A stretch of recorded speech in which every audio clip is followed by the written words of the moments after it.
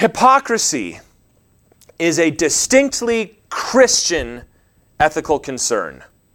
Jesus was the one, while he maybe was not the one that invented the concept of hypocrisy, he was the one that, as you might say, popularized it. The reason we as a culture are so concerned with people being hypocrites is because of what Jesus had to say about hypocrisy. He could not stand people that acted one way when they were around people, or said one thing, or preached one thing, and then did something else. Hypocrisy is a Christian ethical concern. However, Christians are accused of being hypocrites more than just about anybody else except for maybe Congress. So how does that work? Now let's be real life for a second. Some of that is excuses, right? Why don't you go to church? Well, Christians are just a bunch of hypocrites. That may be true, but usually in that conversation you want to find out, yeah, but why don't you go to church though? Because we're not there to worship other people, right? We're here to worship Jesus. Some of it is petty. You know, somebody did something to somebody back someday and they have not been able to get over it. They took it real personally. But we also all know that we as the church can fall into that hypocrisy trap. And that when people accuse the church of being full of hypocrites, they're not always wrong. And we don't lose anything by admitting that either. In fact, you can make people angry if you try, no, that's not true. And they're like, yes, it is true. You don't have to necessarily lie down and take it, but you don't have to defend the church's honor when the Lord himself is not happy with hypocrisy in his church. In fact, we're going to see today that Paul is going to call out the hypocrisy of the Jews, the nation of Israel. Israel in the Bible was called to be, as it says in Exodus 19, after God had taken them out of Egypt and was about to initiate the covenant, he said, "You will be to me a kingdom of priests and a holy nation." Meaning out of all the nations of the world, I have picked you to represent me. Genesis 12 verse 3, God had told Abraham when he called him, "In you all the families, all the nations of the world shall be blessed." There was always an outward dimension to being part of the nation of Israel. And that's still true to this day, that being part of God's people has an outward dimension. Yes, we are saved, but we are saved for other folks. We often say we are blessed to be a what? Blessing, exactly. But the Jews, as Paul is going to explain today, failed to live up to this standard. They chose instead to insulate themselves and isolate themselves. To redefine their religion to mean we're really excited about being Jews. We're really excited about having the law. Isn't it great that we circumcise our children? Isn't it wonderful, all the stories that we have? Now, they had no problem holding that status over other people's heads. Well, that's all part of it. We are ministering to the nations. We go out, we tell them how great we are and how rotten they are, and they can be like us if they try, but they'll never be exactly like us. But what Paul is going to call out here is that they were committing the same immoralities that they were judging the Gentiles for. When they would stand up and preach, and they would go to the philosophical club, and the Stoics would talk, and the Epicureans would talk, and here comes the disciple of Moses to speak, guys like Philo, maybe. And they would rant and rave against the idolatry and the immorality of the Gentiles, but then they would do the same things. They thought that their status as God's chosen people exempted them from the need to do what the law said. And we've talked about this for the last few weeks. All this passage is doing, and in chapter 1 too, is Paul is moving to, remember, establish guilt. He's trying to bring it to the conclusion that we are all guilty before God. We already saw this in chapter 1. He aimed it at the Gentiles. And you can picture the Jews saying, "Amen, get them, Paul." And then he turns to them in chapter 2, and he's still having that talk. He reminded them that God judges impartially, and that it's the doers of the law will be justified. Well, he's already laid out some principles. Today, he gets specific. He's going to point out some very specific things. And he's going to say shocking things about the ineffectiveness of your social status as a means of salvation, which to Jewish ears and even to our ears as Christians, because we're going to apply it that way too, are shocking to hear. Because we are not Jews, most of us, but we are religious, and therefore we face the same temptations. You don't get to use context to get out of what it's trying to teach. Oh, this passage is aimed at Israel, and I'm not part of Israel, therefore it doesn't apply to me. Oh, yes it does. Just as the Jews deified circumcision, they deified being a citizen of Israel, they deified having the law. We as Christians will do the same things. We deify having the Bible. We deify baptism. We deify church membership, that these are the most important things. Aren't they wonderful? And our religion, too, becomes not celebrating what Christ has done, learning his doctrines, going out to love the world. It becomes a holy club where we get together and say, we're Christians, isn't that great? And that's insufficient. And when we use those things as a license to sin, we are hypocrites. And the world takes notice of that. The world is not full of idiots. They see the church. They see us talking about morality. And then they go on and see us do something immoral. And they go, why would I listen to you? Kind of like when you've been conned by somebody once or twice. Like, we're not doing this again. I'm not going to have business with you again. In the end today, we're going to be reminded, and this is such an important point, that salvation is not just about conversion, although that's very important. It's also, even at the end, Paul's going to bring it, it's not even about adherence to the commandments, although that's, as he said, even more important. It's about knowing God and loving him from a pure heart.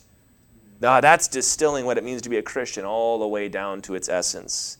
And if that's out of place, this will be out of place. And if that's out of place, then so will this be.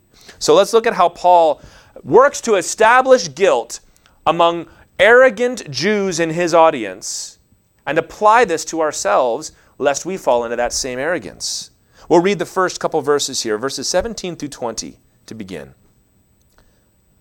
But if you call yourself a Jew and rely on the law and boast in God and know his will and approve what is excellent because you are instructed from the law, and if you are sure that you yourself are a guide to the blind, a light to those who are in darkness, an instructor of the foolish, a teacher of children, having in the law the embodiment of knowledge and truth. We're going to pause before we get to verse 21. So we're going to go back and look at where we are so far. Paul has just demonstrated that conscience can be the same function in a Gentile's life as the law is for a Jew, which was radical for them to hear. He says, if a Gentile does the right things and you do the wrong things, isn't God going to prefer the Gentile? They say, well, they don't even have the law. Paul goes, yeah, but they've got a conscience. And if they keep their conscience, but you can't even keep the written word right in front of you, what makes you think that you're going to be better off than they are on Judgment Day? So now he's going to directly address these Jews. And listen, Paul had been a Pharisee. He called himself a Pharisee of Pharisees, the son of a Pharisee. Now, I come from a family of Pharisees, and I'm more Pharisee than all of you Pharisees. So every time you read in the Gospels of Jesus calling out Pharisees, you got to think of Paul. Paul got it. So all these verses here, this is no excuse to be like, yeah, Jews are kind of like that. Paul's not being an anti-Semite. He himself was a Jew, obviously. He's going to talk later on about how wonderful it still remains to be a Jew and to be of the nation of Israel. But Paul's going to be like, let's just be honest with ourselves here. He can hear them saying, don't you know that? And you can run through the list. I'm a Jew. I rely on the law. I boast in God. I instruct the foolish.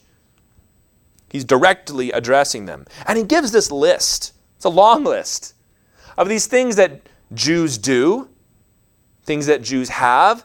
And here's something you need to know about this. Everything he lists in verses 17 through 20, those are all good things. Paul is not saying that a single thing in this list is wrong. He's saying, well, if this is true, and it's important to know, it should be true. All these things. And I'm not going to run through all of them, but you can boil it down to 3 points, I think, from this list. Number 1, they had a holy heritage as God's people. They were Jews. They had been chosen by God, brought out of Egypt, through the wilderness, through the Red Sea, led into the promised land by Joshua himself. They had received the law. That was a wonderful thing, to have David in your heritage, to have the Psalms, to have all these things. That was wonderful. Number 2, there was a veneration of the Word of God. Remember, we're talking about standards here. We're talking about what is your ethical standard to which you will be judged by. And they're like, the law. We have the law. Read Psalm 119 if you want to know what the attitude ought to be about the law, about God's Word. It's way up there. There's a part that says God has venerated His Word, either, depending on how you translate it, either above His name or alongside His name. Either way, you get the point. God says, my Word is important. It matters. And having that, He's going to say later, that's an advantage over the Gentile. You don't got to worry about things. You know what's right. And number 3, they had a role to play as teachers and instructors. This is not arrogance here. Not saying, well, I got to show these Gentiles what's what. This was the mandate God had given them, as I said at the beginning. You're my nation of priests. Your job is to be a blessing to all the nations. So he's saying, if you're sure that all this is true about you, if you know, I love what it says in verse 18, His will, the word His is not there. If you know the will, like you know what God wants, that's true. They did. And you know these things apply to us as Christians too. We have all 3 of those things. We have a holy heritage as God's people. This is why every year, even though we've heard these stories a million times, Christmas is just a wonderful time of year. Easter is we're remembering where we came from. This is why the names of the apostles are so precious to us. And we look throughout history at all the great works that God has done, the revivals He's brought about, the great men and women that stood against the persecution and the darkness. And we get to look back at men like John Wesley and George Whitefield and men like Athanasius, one of my other favorite guys, and say, man, I'm with these guys. I'm right in that long tradition. It's true. Number 2, we also have a veneration of the Word of God, especially as evangelicals. That's kind of our thing, is that we take the Word of God seriously. We interpret it literally. We believe what it says. It's not just allegory for life. It can give us a lot of good life lessons, but we believe it's true. We don't just believe that there's a good lesson in Jesus dying and rising from the dead. We believe He actually died and rose again. And that's a point of pride in a good sense, I mean. That we're not going to bow the Word of God before us. We're going to bow down to the Word of God and say what the Lord said goes. And number 3, we also have a role to play as teachers and instructors. Jesus said, you are salt and light. You are a preservative in the world, giving it flavor. You're showing people, no, when you live God's way, life gets some of that flavor back. You also preserve nations from going into wickedness. You shine the light. You show people what's right. We have that role to play. And I wanted to stop and acknowledge that because it's good. Psalm 16:6 says, the lines have fallen for me in pleasant places. Indeed, I have a beautiful inheritance. Beautiful inheritance. Your heritage as a Christian. We love to talk about this culturally, right? Want to know where our kids came from. Especially if you're from an immigrant family, right? You want to remember the home country where we came from. That's all great. We tell our kids, we want you to know your heritage as an American. You need to know these names. You need to know this history, know these dates. We talk about that. It's good. But it's more important for us to recognize and love and understand our heritage as Christians. Our status is as wonderful as it was for the Jews here. The people of God. We are teachers and exemplars to the world. We've been commissioned. Matthew 28, Jesus said, go out and make disciples. Baptize them, teach them, do all of that. But here's the problem. We can ruin that testimony. There's a weight of responsibility that comes with all that. Having those things is not good. We've made it. We're going to hang it up on the wall so everybody can see it, know who we are. Have a little Christian badge. Put a fish on the back of my car so when I cut people off, they know exactly who did it.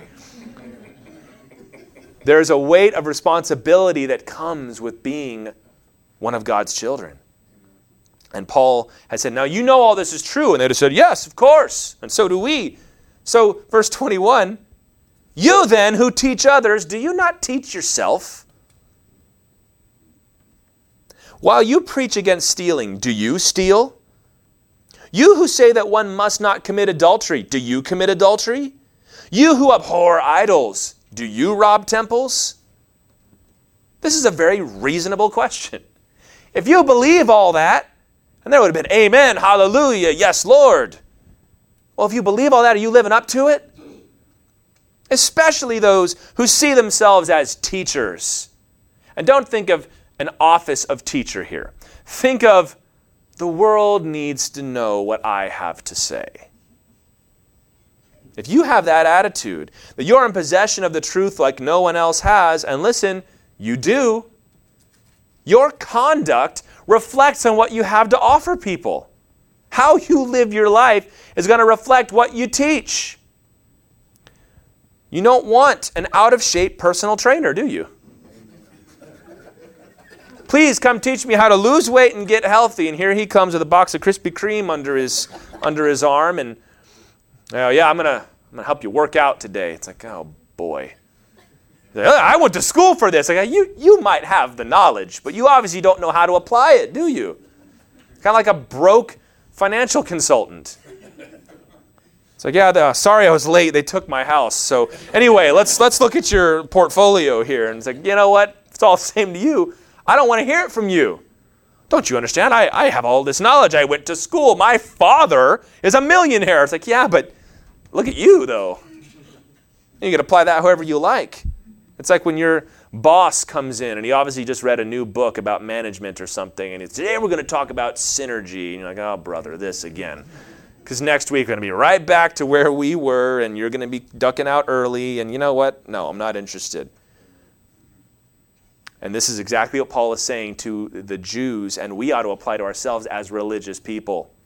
Because the world sees through that just like you saw through all those things that I just described. And he gives us 3 examples that remind us of what? That if it's wrong for them, it's wrong for you. We don't get a separate set of rules to follow. Jesus made that very clear, didn't he? You've heard it said, thou shalt not murder. He goes, yeah, I always thought that was kind of harsh. Isn't there graciousness with God? He goes, yes. You also shouldn't get angry at your brother without a cause or even insult him, because if you do, you're going to hell. Jesus, you can't say things like that. You're supposed to be full of grace. He says, if it's wrong for them, it's wrong for you.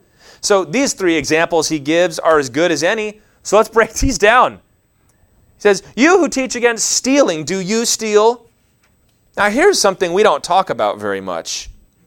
You know, when was the last time you heard a message on stealing things? You know, and I'm the pastor, so that's kind of on me, I guess. But, today we're going to talk about stealing, because I think most folks get that. But it's good to let's just take the time to remind ourselves of a very important central ethical mandate of the Bible. Exodus 20:15 says, thou shalt not steal. If it's not yours, you may not take it. Oh, I know that. Oh, I know you know that. I'm not saying you all are robbing banks here. You're not going in with a ski mask and a gun and trying to take things. And if you are, please stop. Does the Bible say I can't do that? It does, actually. But let's apply this out a little bit. What about embezzlement? Are you stealing money from your job? Nobody will know if I just slide this over here. I was given this much, and I'm supposed to return however much was left over, but maybe I'll just say that I spent the whole thing and keep the rest. That's stealing. That's stealing. What about time theft? When you say you're working and you're clocked in and you expect to be paid for that time, and what are you doing on Facebook the whole time? You got to make sure you don't post anything too obnoxious, and your boss will know you were on Facebook while you were supposed to be working. What about online piracy? That's less of a problem than it used to be now that the corporations have kind of cracked down. But that was the thing. I can just get it for free. That's stealing. Well, I don't think it's stealing. Well, the law says it is stealing.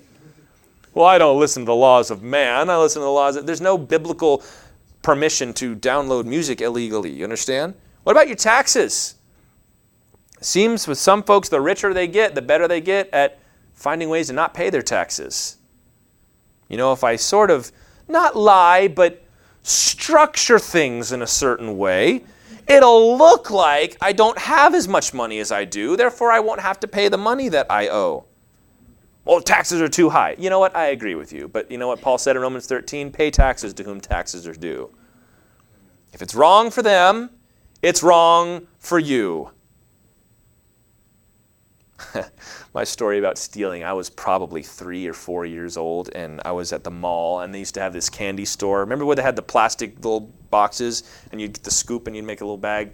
So we're in there, my mom is talking to the lady, and my little 3, 4-year-old hand reached in and took like a jelly bean or something, and my mom said, "Tyler!"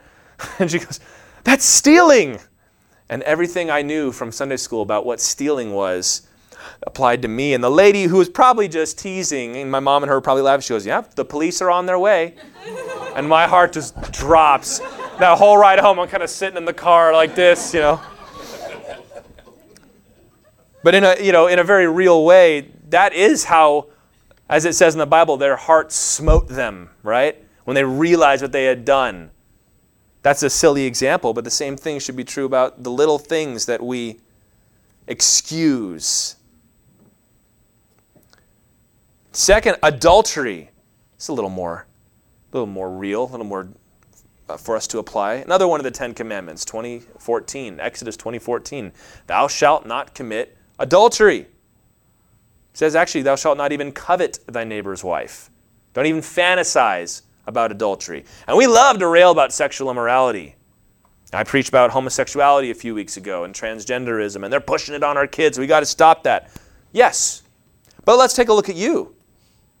The Bible says, one man, one woman in marriage for life, faithfully and consistently. Are you living up to that? Well, I have not committed adultery. I sure hope not. If you are, you need to stop. And you also need to stop feeling things out and saying, we haven't done anything, but let's just see if there's any possibility. I'm just gonna flirt and see if it goes anywhere. I'm just gonna kind of word the email in such a way that it could be read this way, but I got plausible deniability just to see if anything's out there. I'm never going to do anything. Sure, you won't. Don't do that. Pornography, right? Well, the Bible doesn't say pornography is wrong. You know what the Bible says? If you look with lust upon a woman, it is the same thing as committing adultery with her in your heart. So I don't want to put paid to that. What about cohabitation? This is something that the world is just kind of, even the church, just kind of given up on. Well, we're not married, but we're going to live together. Don't worry, we won't have sex. Okay. That's a lie right there. We're gonna be together, and we're gonna try each other out for a while and see if we're ready to get married. That is so messed up. That shows that you're not really in love, is what it says, isn't it? I like you a lot, but I want to audition you to see if you're good enough for me. Oh, it's awkward and uncomfortable to talk about it, but millions of people are doing it right now. Folks that grew up in Sunday school, homeschooled, went to church, and now, well, I don't think it's wrong. But I would never commit adultery. All right. What about, here's something we've talked about a lot, and this is one of those grown-up conversations we've got to have. 1 Corinthians tells us you do not have the right to your own body in your marriage. Are you withholding yourself from your husband or from your wife? Well, you know what? We're not as young as we used to be, and it's just we've got to move on. We've got to change. The Bible says not to do that. Because, it is wrong for a man or a woman to go off and have an affair or to get caught up in pornography or whatever deviation we're talking about. The Bible tells us that our main safeguard against those things is to make sure that you are both taking care of one another sexually in your marriage. Well, I just wasn't in the mood and haven't been for a long time. The Bible says you do not have the right to your own body. And the husband say, yes, I have the right to your body. It also says the wife has the right to the body of her husband as well.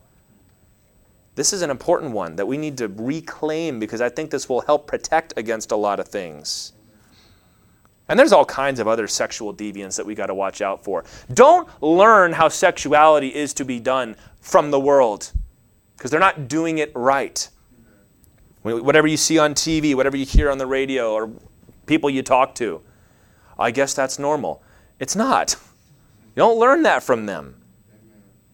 So adultery, he says. And then also, here's another odd one. Do you rob temples? You who abhor idols, do you rob temples? Everybody in here can confidently say, no, I have never robbed a temple. Unless you have some kind of Indiana Jones background that I'm unaware of. But robbing temples. Now, this is kind of unclear exactly what he's talking about here. Because temple robbery, there was a Greek word for that. That was part of war, right? You would raid the country, you'd get in their temples, you'd carry their gods away. We have archaeology that we've discovered of carvings of Babylon where they were carrying away the lampstand from the temple and other things like that. Like that was, this god lost in battle to me. It's like when the Philistines took the Ark of the Covenant and put it in their temple for Dagon, and then Dagon kept on falling over in front of the Ark of the Covenant and said, we got to get rid of this thing because it's nothing but trouble. Now, we're like, okay, so were these Jews like sneaking into temples and stealing things? Probably the best description that I could understand here is that they were fencing stolen goods from the temple. That they kind of had a reputation. Because they were Jews and they did not worship those gods, they had no reservations about getting rid of it. So if you had been to the temple and you had swiped a golden statue or something, you could go and you could sell it and you could get rid of it. Whatever it was something like that. Deuteronomy 7, though, God had told the children of Israel, you are not to have it in your house, you are not to touch it, and if you come across an idol, you are to destroy it. So let's put it this way. We abhor it. We would never worship an idol. But if you manage to get something out of that temple, bring it to me and we'll find a way to quietly sell it and get rid of it. And I'll melt the gold down and we'll use that. Here's our question. Where are you profiting from the sins of other people?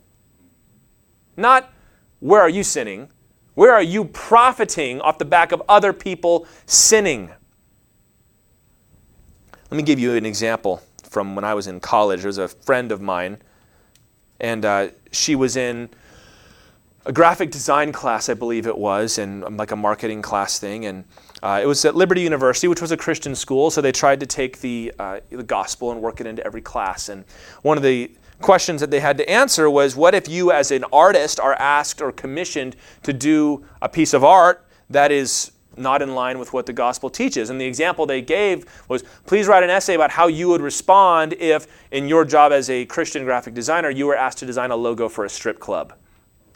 And I was talking to this friend of mine, and she was so offended that they would even ask that question. She goes, because I'm not doing it.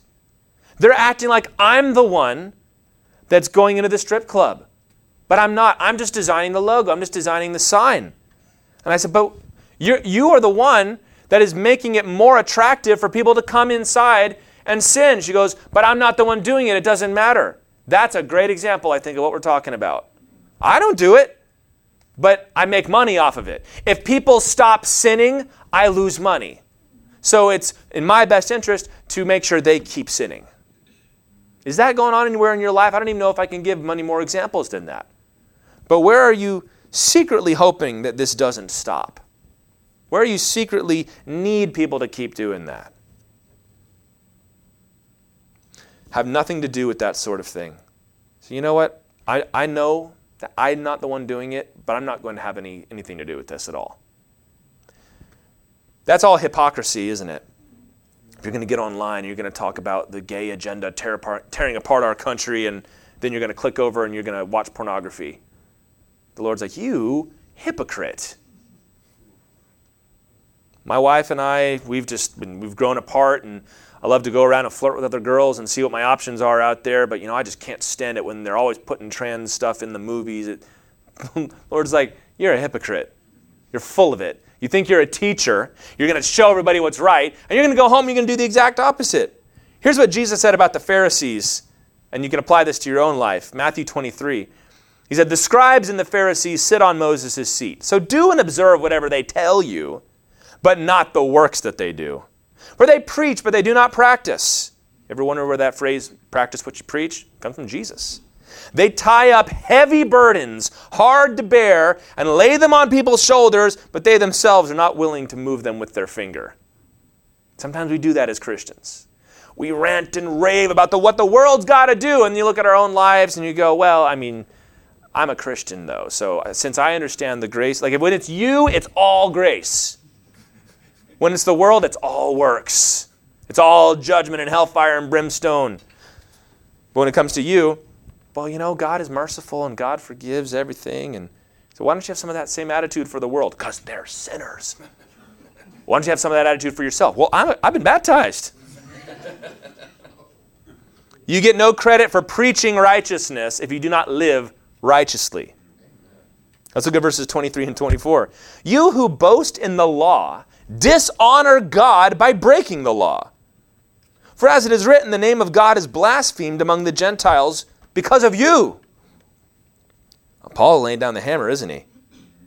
Breaking the law. Having the law of Moses, it made you part of God's people.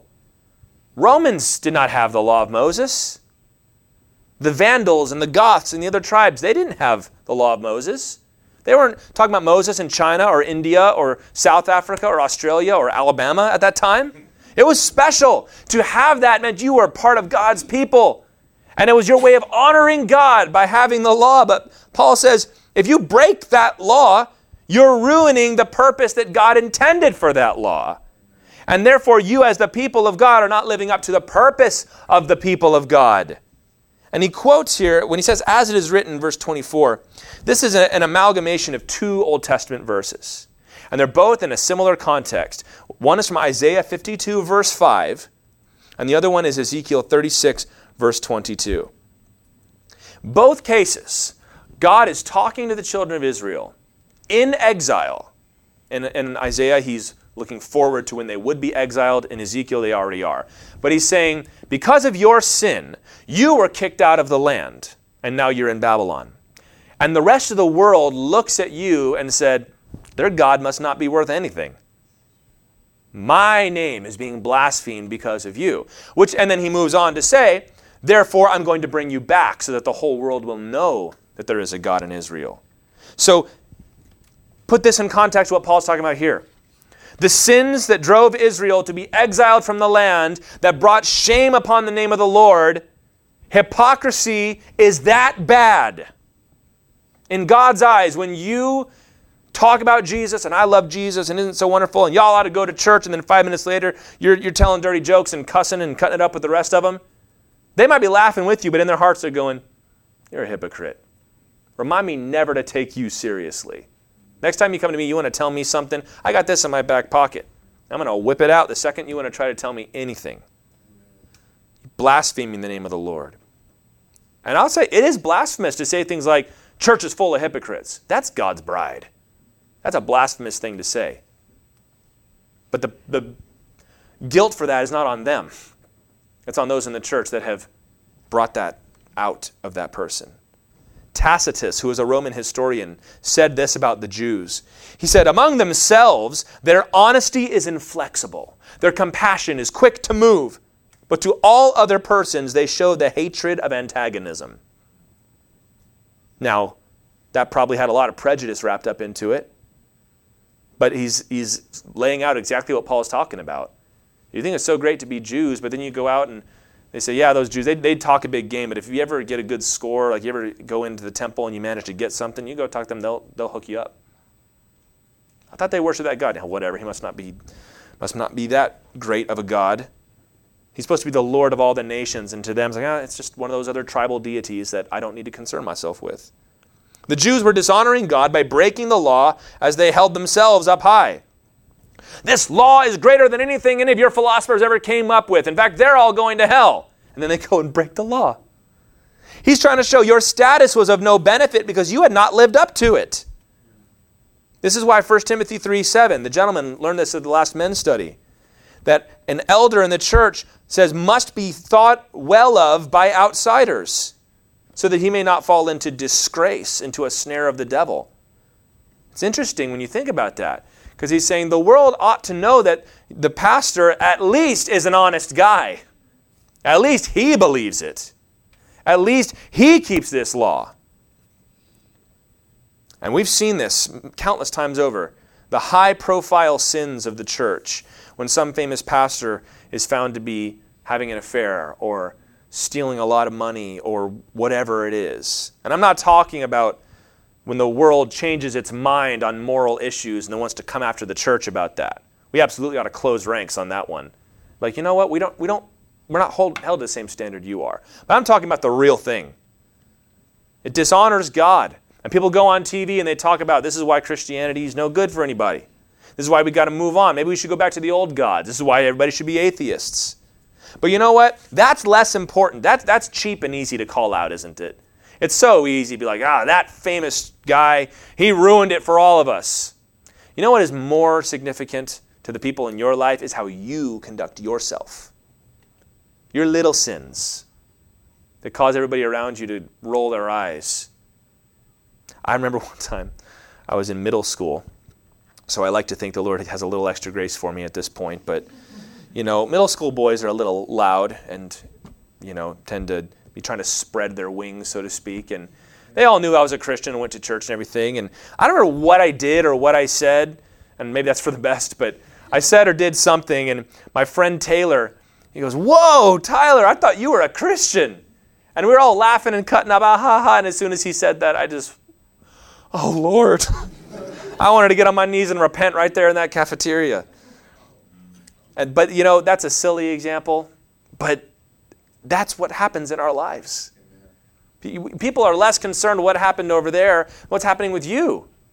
Say, well, what do you think about this guy that just did this thing and now he's not the pastor of that church anymore? You go, well, I just follow Jesus. That's wrong. We all know that that's wrong. We as a church have a written system for how we handle things like that, and he wasn't living up to it.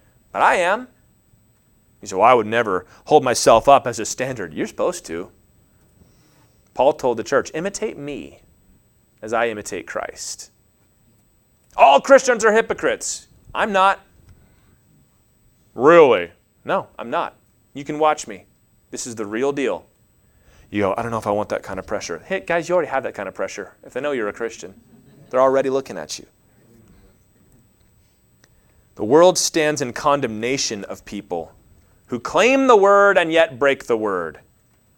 People want to holler about the inerrancy of Scripture and this true sound doctrine and this false teacher's got to go. And you talk to them and their life's a wreck. They're addicts or their relationships are all in pieces and their kids don't want anything to do with them. And they go to church and everybody at the church kind of does like the Red Sea when they come in and moves away. But, they know what sound doctrine ought to be. It's hypocrisy. It disgusts our Lord. Jesus couldn't stand that. Prostitutes and demon-possessed people would come to Jesus and he'd get on his knees and put his arm on their shoulders. Hey, it's okay. God loves you. But one of these religious people came up to him, full of pride, full of arrogance. Jesus, you and me are not so different. You're a godly man. I myself am a very godly man. And I'm a little older than you, so maybe I could teach you if you... Jesus had no patience for that. He grew up as a poor man in Nazareth. No hope of ever advancing socially. So when you're in that position, very often you get to see what's going on at the level above you. And Jesus is like, I'm not putting up with this. You see that same attitude in his brothers, by the way, in James and Jude. Like, faith without works is dead. Paul's like, well, I don't know if I'd put it quite like that, but yes. Verse 25. If you disagree with that, let's keep reading. For circumcision indeed is of value if you obey the law. But if you break the law, that is the law of Moses, don't forget, your circumcision becomes uncircumcision. So if a man who's uncircumcised keeps the precepts of the law, will not his uncircumcision be regarded as circumcision?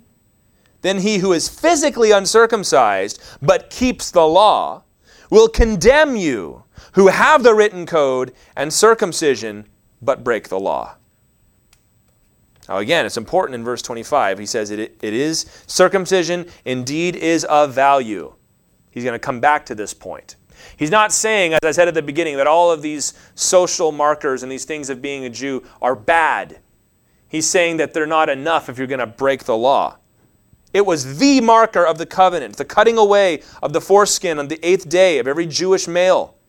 God told Abraham in Genesis 17 that if you do not do this, you are cut off from the people of Israel. It's actually a play on words there. It says if there is no cutting off, you will be cut off. So it's a big deal. God is not somehow getting to the New Testament and saying, if you want. It matters. But it's not a replacement for obedience. Circumcision was an initiatory rite. It wasn't magical. Now that I've become circumcised, I can do whatever I want, and it doesn't matter. In fact, there's a rabbinic midrash on the book of Exodus, which is kind of like a commentary.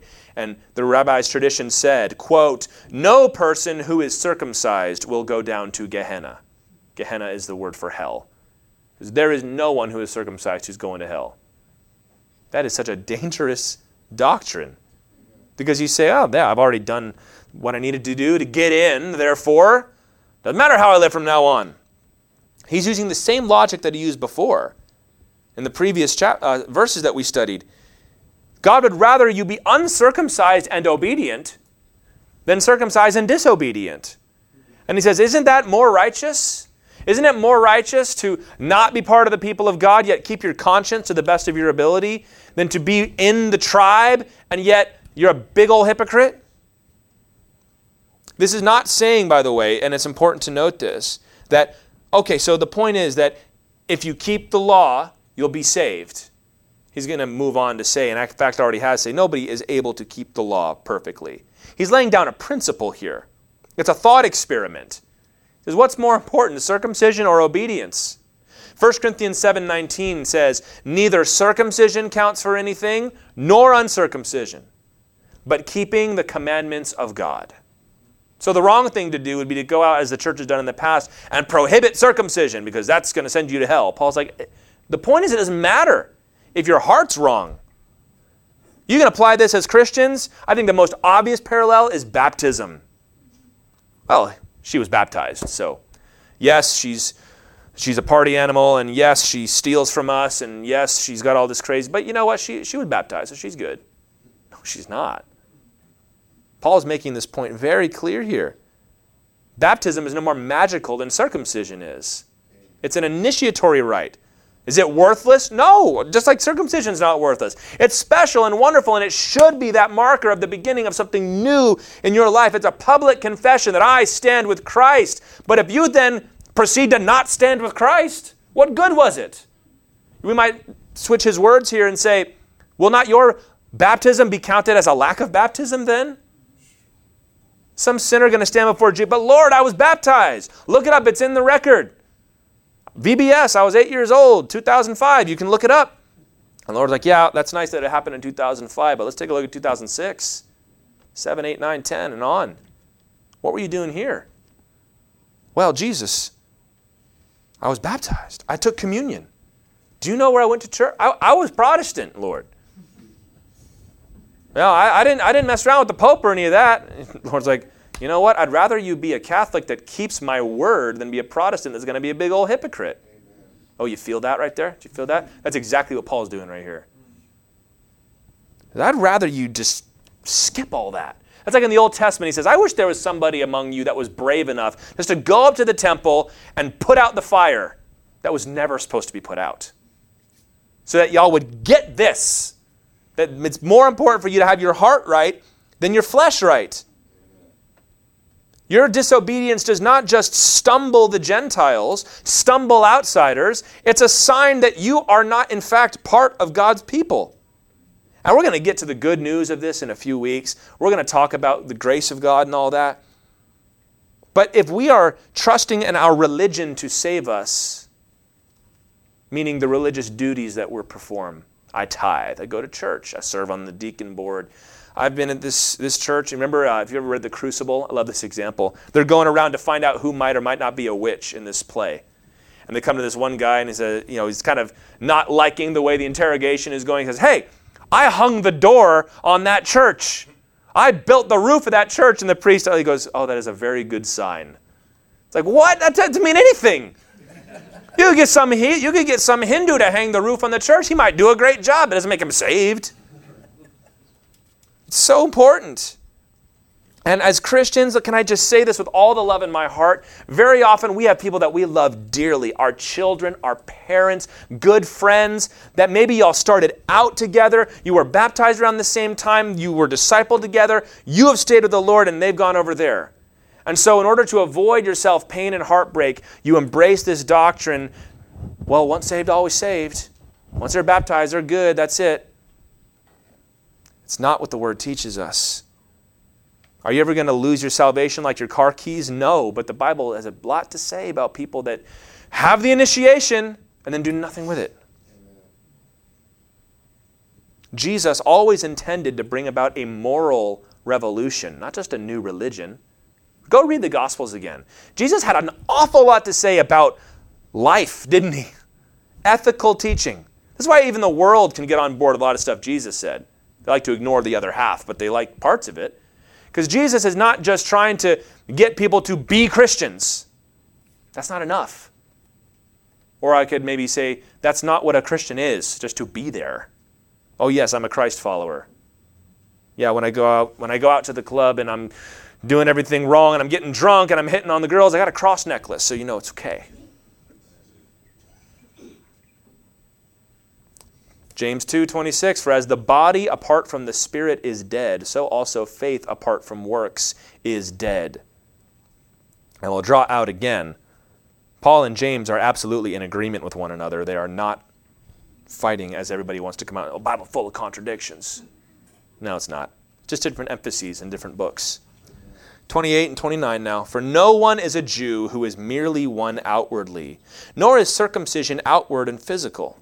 But a Jew is one inwardly, and circumcision is a matter of the heart, by the Spirit, not by the letter. His praise is not from man, but from God. Here's a controversial, and I would say very often misunderstood statement.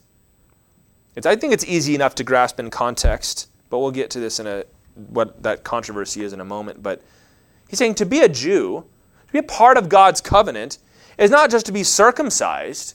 You've got to be circumcised in your heart. And Paul's not inventing this language.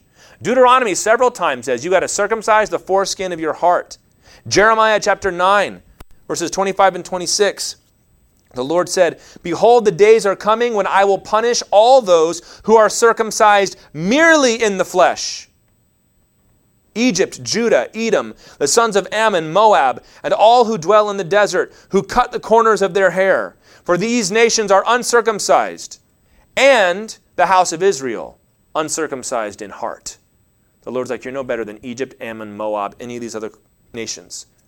But we're circumcised. He goes, but your heart is not circumcised. This is an Old Testament lesson, but they had missed it. The heart is more important than the flesh. The point here, and this is the point I wanted to say, this verse has been used by many people to say, therefore, Christians are the new Jews. No such thing as Israel anymore. No such thing as Jews anymore. That's not Paul's point here. They say, well, obviously, the only person who has been inwardly circumcised are Christians. Therefore, this verse is talking about Christians. Therefore, being a Jew means nothing, and everything in the Old Testament and New Testament talking about Israel is really, it's talking about the church for real. I think you can see in context that's not his point. He's talking to an arrogant, prideful Jew. He's saying, you can't just come to me and say, well, I'm circumcised. No, that's not real circumcision. That's not real inclusion in the people of God. And he's moving to establish guilt here, to say that everybody is guilty. And he's going to get into chapter 1. He's going to make it very, very clear that God absolutely still has a plan for his people, the nation of Israel. Well, we'll get to that on another day. I just wanted to make sure we caught that in context so that when I refer back to it later, we're good to go. He says, those who live lives of hypocrisy are living in what a Jew might term it, an uncircumcised life. Yes, you've been through the ritual, but you haven't done anything with it since then. And the Bible warns people like that. He plays on that word Jew here, because the word Jew comes from the word for Judah. It began around the time of the Babylonian exile and then into the times of the Greek occupation and so on. But to be a Jew was the word for praise. When Leah had Judah, when he was born in Genesis, she said, I will be praised because I've had a son. So they would use this term Jew to say, God is praised by us. The other nations will praise us. And he's saying, to be a true Jew, the real praise that you want comes from God, not from men. And that brings us to an important point, and we're going to close with this here. All this talk about obedience and the law is very important. We cannot You cannot ignore it. But you can tend to get lost in the weeds and miss the deeper point. So Paul has gone one level deep, starting about status, which he said is a good thing to have status. But he says all about obedience. But at the end here, he takes us one level deeper. That it's a matter of the Spirit, not the letter, that our praise comes from God. The goal of both the Old and the New Covenants is for us to move beyond membership. I'm one of the people. Beyond even adherence to the standard, to real love and devotion to God Himself. That's where this is all going. It's all about knowing and loving that Holy Spirit that he says here. It's by the Spirit, not by the letter. The letters to the Corinthians take that concept and drag it all out. The Lord said, I'm going to write my law on your heart by my Holy Spirit. And we're living in those days now. The first and greatest commandment is to love God, which drives us to love one another. Jesus said in John 14:23, I love this verse, just hear this now. If anyone loves me, he will keep my word, and my Father will love him, and we will come to him and make our home with him. What a wonderful description of salvation that is. You love Jesus, and the Father loves you too, and they will come with the Holy Spirit and indwell you. And that's really having a relationship with God, to know God, to love God, to be devoted to God. And for some of us, that's kind of an odd way to think about it because we like the idea of membership and commitment and loyalty, but the Bible wants to move us past those things to love for God Himself, love for Jesus. If you want to revitalize your moral life, right? If you want to say, I got to get some things under control here, you got to revitalize your love for Jesus. You've got to revitalize your worship if you want to revitalize your obedience. Those two things go together. Well, I understand that I've got to do the right thing and I've got to be part of the church and it's an important cultural institution, but some people just get real emotional about all this. Well, the first and greatest commandment is love the Lord your God with all your heart, soul, mind, and strength. Every aspect of your being has got to be committed in love to the Lord. And if you don't think you've got great love for the Lord, I'm not talking about obedience. I'm talking about just that beating heart for Jesus. That song that, at least for me, I used to sing as a kid. That song, Every Step I Take in You.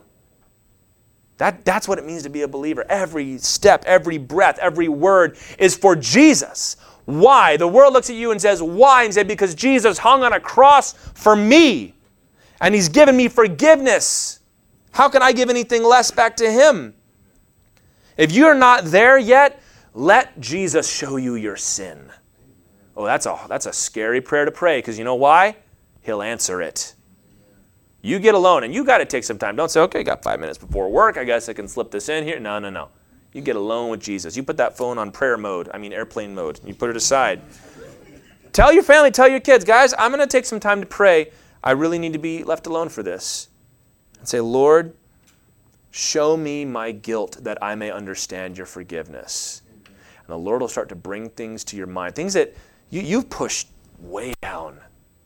Yeah, oh man, I didn't even think about that. I was so wrong. I can't believe I did that. Let's just not worry about it. That's when the Lord says, look at this. Remember that?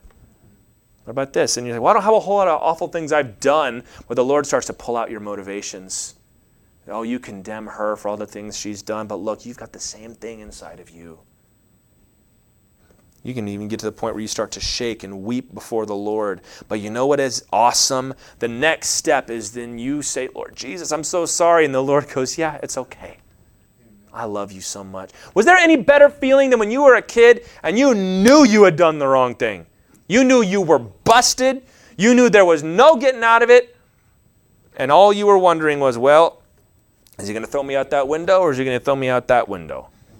And you come and you say, Dad, I'm so sorry. Look, I broke it again, or I did the thing that I wasn't supposed to do. And you ever have a moment where your dad or your mom just goes, it's okay.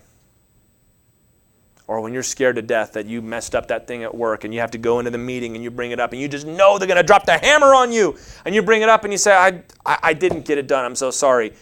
And they just go, okay, well, just get it next time. Oh, the relief, the sigh of relief. Imagine that on a cosmic scale. That's what it is to come to Jesus Christ. And you say, why do we got to do it that way? That sounds so morbid, because Jesus said, whoever is forgiven much loves much.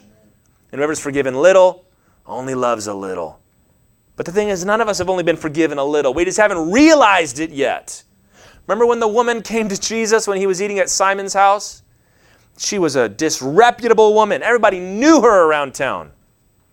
The kind of woman you tell your son, you're coming with me. You tell your daughter, I better not ever see you hanging out with that girl. You talk about her. It's one of those people everybody's okay to gossip about because everybody agrees. It's clear. She comes in and she begins to weep at Jesus' feet. The Pharisee says to himself, if this guy was really from God, he wouldn't let that woman touch him. Yeah, well, I guess that tells me all I need to know about Jesus of Nazareth then. He said, Simon, let me ask you a question. There was a debtor that forgave one man $5 million and the other guy $5. Which one's going to love him more? Well, the one that was forgiven more. He goes, yeah. You see this woman? Her sins are many, and she knows it. And she has found the forgiveness that I can bring, and that's why she loves me so much. You got to let Jesus bring you to that place, because it's a good place. This is why we got to get through Romans 1, 2, 3, and you go, come on, can we talk about anything else other than sin for a while? Because if we don't do that, when you get to Romans 3:21 and he starts talking about the grace of God, it won't mean anything to you. And you want to talk about obedience and doing the right thing, if you don't have that giggling joy in your heart, then you think, I'm not even going to be punished for this. I've just been forgiven, there's grace. Then what motivation are you going to have to do the right thing? Well, I mean, God will forgive me. God forgives all kinds of things. But when you've already felt the horror of what it does and how it breaks God's heart and it put Jesus on the cross, you go, I'm never doing that again. We are God's people. We have a holy heritage. We know the truth of the word. We have a mandate to set an example for the rest of the world. But y'all, talking and being are not enough. You've got to be a doer of the word, not a hearer only. And if you are a hypocrite, you stroll in here and everybody thinks you're great. You get off to work and you know those folks are never coming to church. And these folks are never going to work. Therefore, I'm good. I can live both my lives. And there's that one person, if you ever saw them walk in the door of the church, you'd go, oh no. You are doing the opposite of your calling. And the Bible says it shows that your status that you claim is nothing. A conscience-obeying sinner is more righteous than a hypocritical Jew or Christian. The purpose of your salvation is not just so that you can be saved. At least I'm not a Muslim. At least I'm not Buddhist. At least I'm not an atheist. If that's all that Jesus came to die for, what a waste. Jesus wanted to work out a moral revolution. You don't believe me? Titus 2:14 says, Jesus Christ gave himself for us. Why? To redeem us from all lawlessness and to purify for himself a people for his own possession who are zealous for good works. Jesus says, I'm going to take these people, I'm going to save them, I'm going to forgive them, I'm going to give them my Holy Spirit, and they're going to be so fired up to go out and live righteously, it's going to change the world. That's what it means to be a Christian. So if you start saying, well, it's really not about what you do, it's like that might technically, theologically in the book be true, but what about your life? What about you? Let us renounce hypocrisy. Commit ourselves afresh to righteousness. It's better for you to be shown to be a sinner sometimes that has to apologize than a hypocrite that thinks everything's all good. Go set an example for the world. And as I said, the pathway to that state of mind, that state of heart, is to abase yourself before God, to see your shortcomings clearly in the light of his holiness. We all look good until you get in the bathroom and you got those fluorescent lights on you, right? These lights don't make me look good. No, they show you what you really look like. That's what the Word of God does. Whenever I read that, I just feel rotten about myself. Well, because you're rotten. But there's good news. Amen. Because then you get to taste afresh of the forgiveness of God. And that love overflows into good works and righteousness. Your heart will overflow with so much love that it will motivate your obedience of its own accord. Worship first, then obedience.